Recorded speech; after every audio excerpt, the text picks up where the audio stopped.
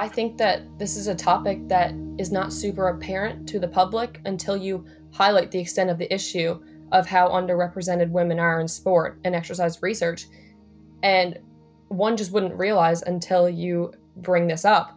And every time somebody asks me about my research and I explain this to them, how the findings of male studies are generalized to females when there's so many sex differences that aren't accounted for, I get the same response every time.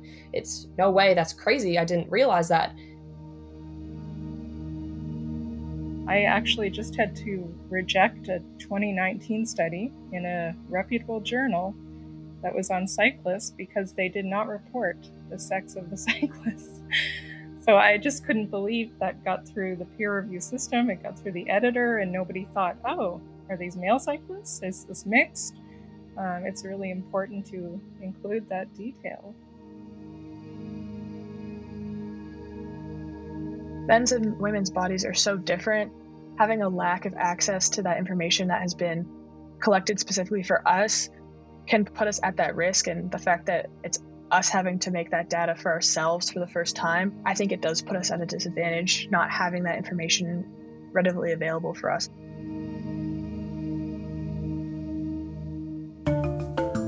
Welcome to Beyond Research, a podcast brought to you by Research Nova Scotia.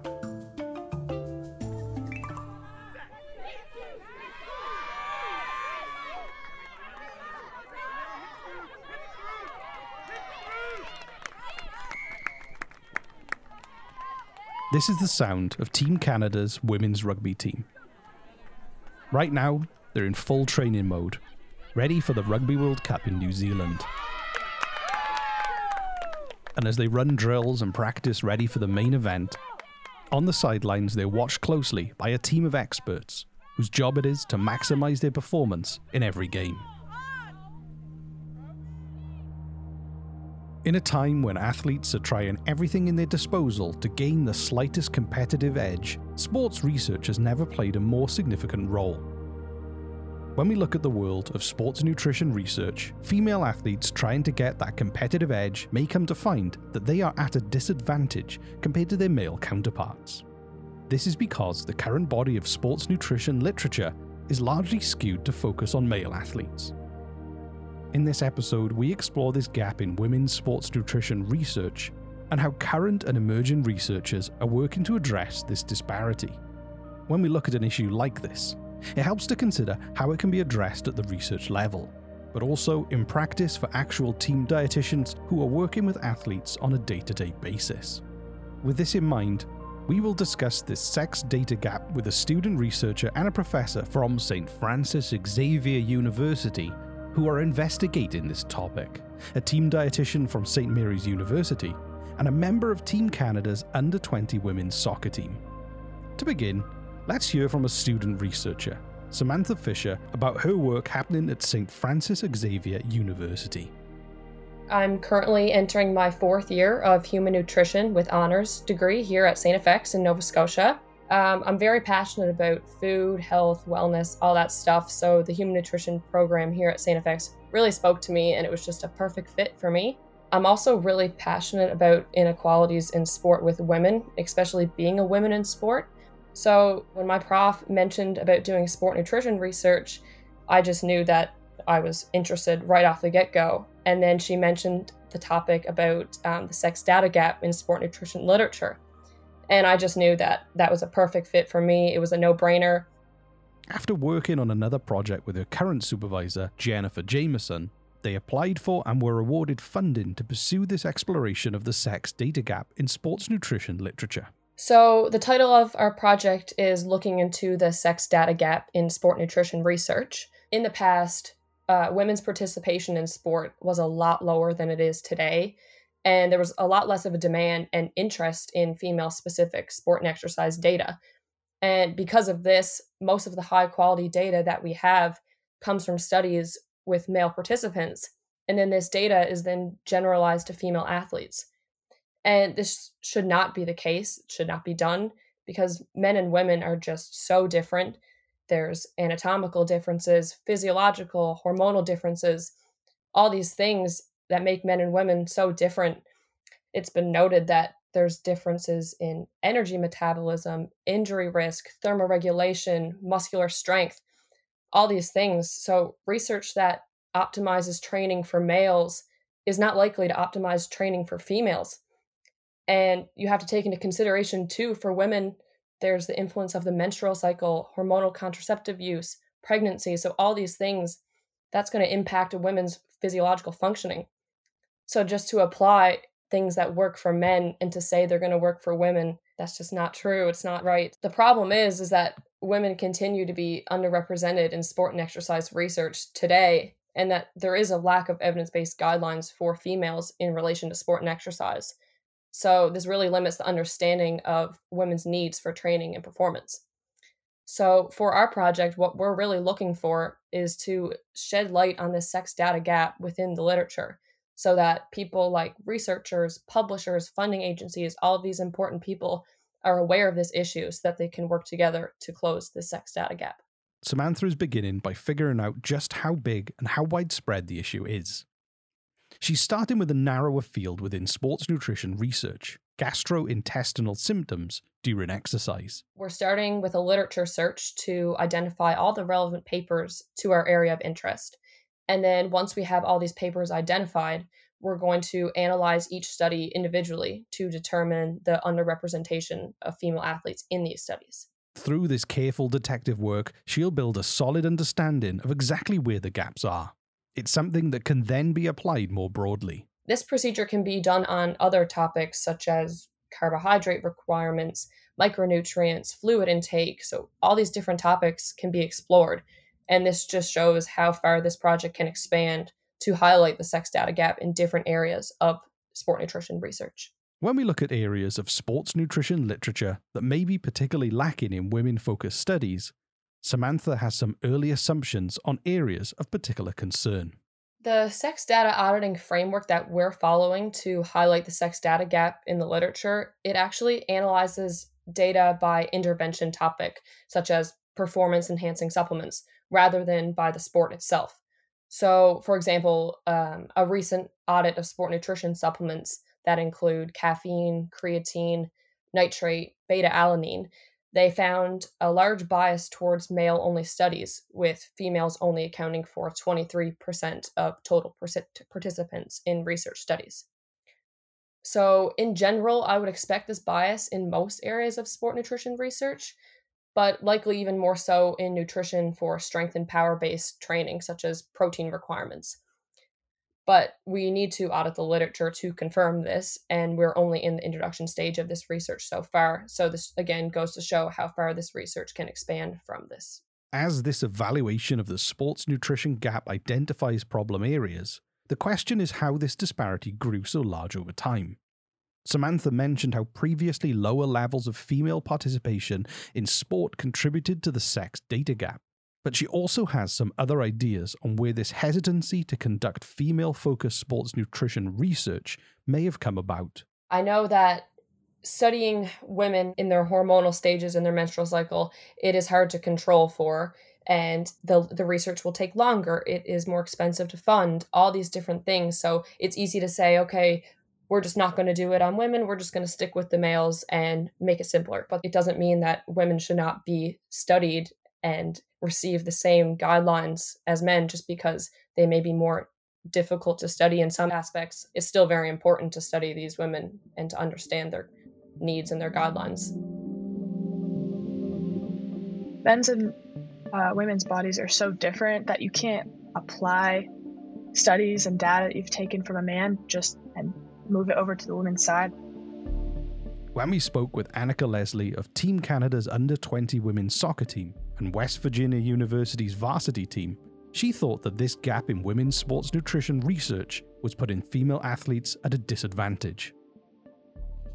So I think having a lack of access to that information that has been collected specifically for us can put us at that risk, and the fact that it's us having to make that data for ourselves for the first time, I think it does put us at a disadvantage not having that information readily available for us.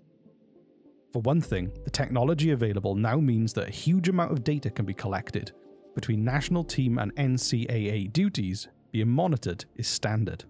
We do a lot of data collection, whether it be at the neuroscience institution. We wear rings that track our recovery, our activity, our sleep. So they have all sorts of data on that side. And then we wear GPS and heart rate monitors during our training to kind of manage our loading, as we do have quite a high volume and intensity of training. Where I train now, there's a lot of data collection being taken directly from us, and they use that more so to guide our training rather than research that's been done on males. Whereas in the past, I think we've been given information that has been researched on men. So I think I've seen a little bit of a change as I reach higher levels of my sport. Annika is keen to participate in studies and provide data for future generations of female athletes so that they can have as much knowledge of their needs as possible. Even if it's just tracking stuff that I do already, it can help in the future to help athletes like myself down the road.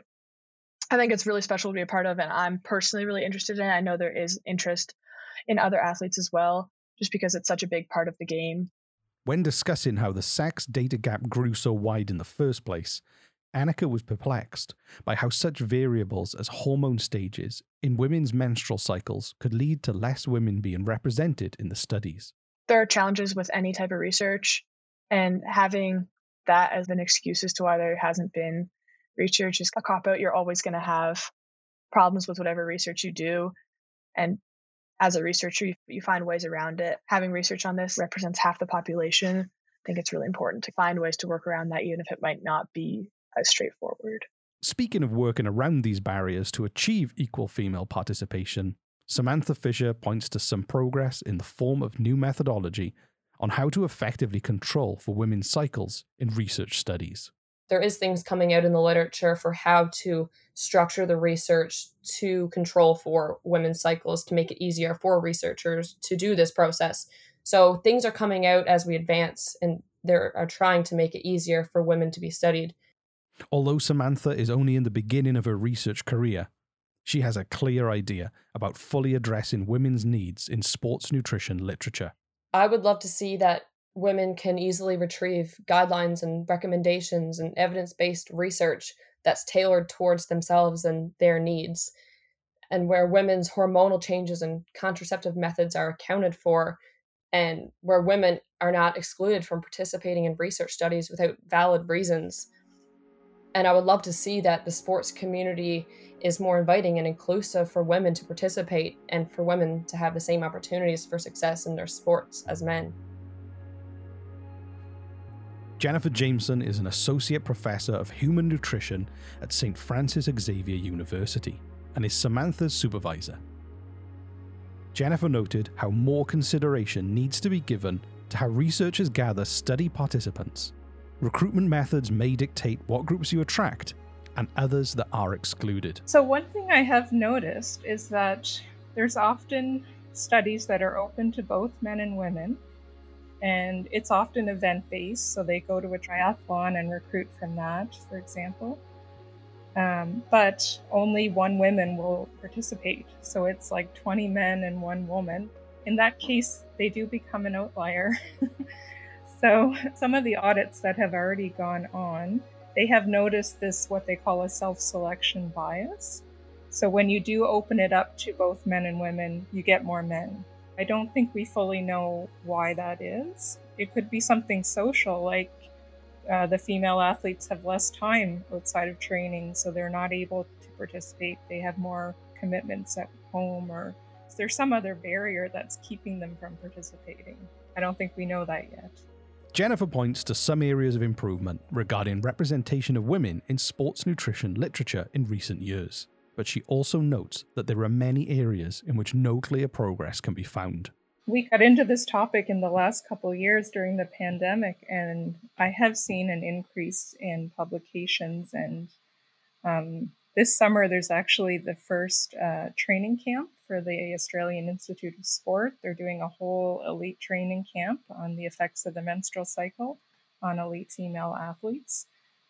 So I do feel like it's growing, but the paper that got us started on this was the 2021 paper, and they were doing a follow-up to look at the bias in the sex data for sport nutrition. And in 2014, it was 61% male participants. And in 2021, it was 66% male participants. So in terms of including women in the research, we're still not making much progress. But I think the audits that we're doing, and other groups have already put out a few, and the one we're working on, can maybe be that first step to advocate and raise awareness so that people know that this is a problem.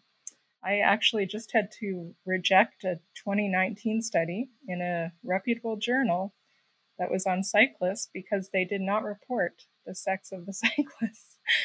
So I just couldn't believe that got through the peer review system. It got through the editor, and nobody thought, oh, are these male cyclists? Is this mixed? It's really important to include that detail. When it comes to performance optimization, Jennifer believes female athletes are at a particular disadvantage. The biggest gap in the literature is actually in the performance sector. So when you do sport nutrition research to really understand how to optimize that performance, almost none of those studies are done on women. I think it's like 3% of the participants are women. And that's really important for elite performance and competition. When we look at other neglected communities of female athletes in the world of sports nutrition literature, those who play team sports and strength and power athletes come to mind for Jennifer. The bulk of the sport nutrition research tends to be endurance-based, and there's less available on strength and power athletes, and there's even less on team sports. So that's just kind of a general trend that we see. For women, I would think the female power strength athletes would probably be the smallest amount of information available. Looking forward to where she sees the world of sports nutrition heading, Jennifer wants there to be an emphasis on female participation in all aspects of sports nutrition research in the coming years. Long term, I think what we really want is to see the research done by women and the research done for women to be equally valued, and that means also equally funded. There are problems from getting the funds to do the work, recruiting the women to participate in the studies, and then publishing it properly so that you're separating, okay, this is what we found for men, this is what we found for women, and these are important sex-based differences. So I think we want to see every researcher looking at sex-based differences from the beginning as they design their study, to analyzing the data, to reporting that data. It's going to increase the quality of the research, the rigor of the work. It's going to reduce biases that are hindering why we're seeing this difference between men and women. And it's going to help reduce harm in terms of health outcomes, but also improve the exercise and training outcomes of athletes. Jennifer's former student is Michaela Henderson, a registered dietitian specialising in sports nutrition in Halifax, Nova Scotia. Michaela works with various teams at St. Mary's University, including football, men's basketball, cross-country, track and field, women's rugby, women's volleyball, and women's soccer. She also has a private practice at Coastal Sports and Wellness. I think if we can shift our research a bit more, we can really bring a big spotlight on women's sports, bring more awareness and more spectatorship. I don't know if you heard of Gatorade's now not going to renew their NHL sponsorship, and they're actually going to shift that money more towards women's and youth sports sponsorship. So I think if we start to see more of that and more funding going into female athletes and women's sports, then hopefully that will also help and provide a positive impact.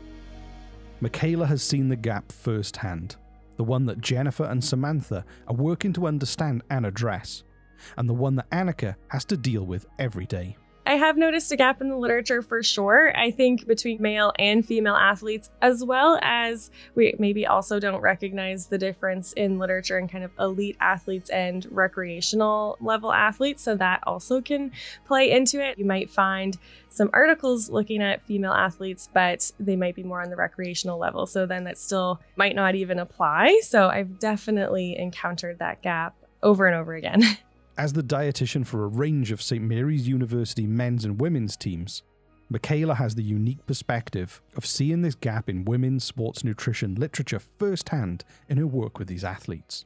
I would say that at times, definitely, you don't necessarily have a choice. You kind of just have to look and appraise the literature and find, okay, well, what is the best available evidence and go from there. But I think it is really important when doing so, you want to make sure that you're keeping in mind the athlete themselves, because even between female athletes, there's a whole host of differences, individual to individual. So I think as long as you're keeping that at the forefront, critically evaluating the literature, then you have at least a pretty good basis to go on. Michaela has similar views to Samantha of how we reached this current state of sports nutrition literature and the lack of female-focused studies. It is one thing to do a study on female athletes and just not note anything, but just have a group of females. And it's another thing to then note what their hormone levels are at the time of the study, what phase of their menstrual cycle that they're going through. Are they on a hormonal contraceptive? That can then add another layer into it. And so it does seem like historically the reason why they've been excluded is that it adds that extra layer of complexity. Is that a good reason? Probably not. Another key component of the implementation of these improvements in sports nutrition research is the actual interaction and collaboration between athletes, coaches, and trainers. Although there is much work to be done to normalize discussing how things like menstrual cycles impact female athletes, Michaela sees potential to create lasting dialogue in the sports community. In every community, we seem to be so hesitant to talk about the female menstrual cycle just in general, and especially in the athletic communities. And I think a lot of coaches are doing a great job. We just might not have the awareness that we need to watch out for relative energy deficiency in sport. In absence of a period, they might not be aware of because their player might not be sharing that information because they don't know that that's an issue or something like that. So I think, a lot more awareness and kind of comfort needs to be brought both to coaches and to the players, but we need to get away from that and be able to have those conversations because it can be very, very detrimental to female athletes to be going through that severe low energy availability. Like Samantha, Michaela has also noted this lack of research on female athletes relating to supplements. There's definitely a gap in the supplement efficacy point of view, not just creatine, but really all of our supplements. I've found it is harder to find data that is done on female athletes. So that is a huge issue, I believe, because supplements can, depending on the product, can be quite helpful once we're at this high level. And then also, I would say a lot of the research that's on female athletes is a lot more about kind of health outcomes versus performance outcomes. So your actual time to exhaustion, it's a lot more on those sort of like health outcomes. Earlier, we heard Michaela mention how simply making the research specific to women is not always enough to go off for an accurate representation of the needs of all women. She believes this just emphasizes how nuanced sports nutrition research is, depending on an athlete's sex and level of performance. I think that might also be a whole other issue of its own because we do have to remember how far we can generalize this data. So if we're doing research on an elite female soccer team, that might not be what that regular recreational soccer player is going to need. And I think we do see that quite often because the media picks a lot of those more maybe exciting studies. And then we have all these recreational athletes trying all these supplements when that's really not what they should be focusing on. And they're not going to maybe see that benefit. With some clear opportunities to improve the state of women's sports nutrition in the future, there's one constant that will be needed to help us get there: investment. I think obviously it really all boils down to the funding, not only available to do all the research that needs to be done, whether that's happening locally or across the globe. We all have to work together on that. But even just funding to allow female sports to have the same access to healthcare providers at the professional level, even. There's not dietitians or physios or massage therapists and ATs that are available to all female teams. So I think just kind of funding overall and shifting the focus that people enjoy women's sports, people enjoy participating in them, watching them. It's great quality athleticism and sport, and just kind of shifting the focus there, I think overall will help both the research side of things and then being able to kind of implement that and allowing access to care for those athletes.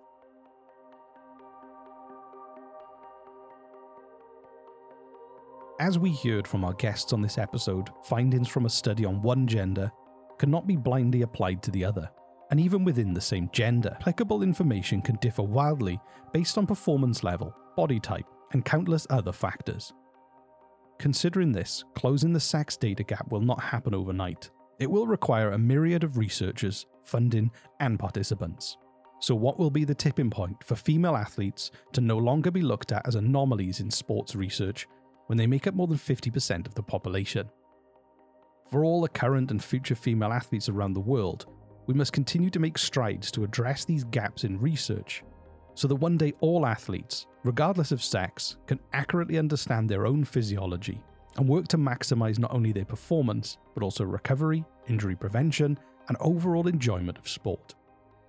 It's just shown me how this field in research has such a long way to go to help women be equally represented in the sport and exercise literature, and how much opportunity there is for researchers to address this issue and to make a huge change for women in sport. This issue is just so easy to overlook, and I think that what we're doing by highlighting this gap in the literature through this research, it can bring this to attention so it can be addressed hopefully in the future.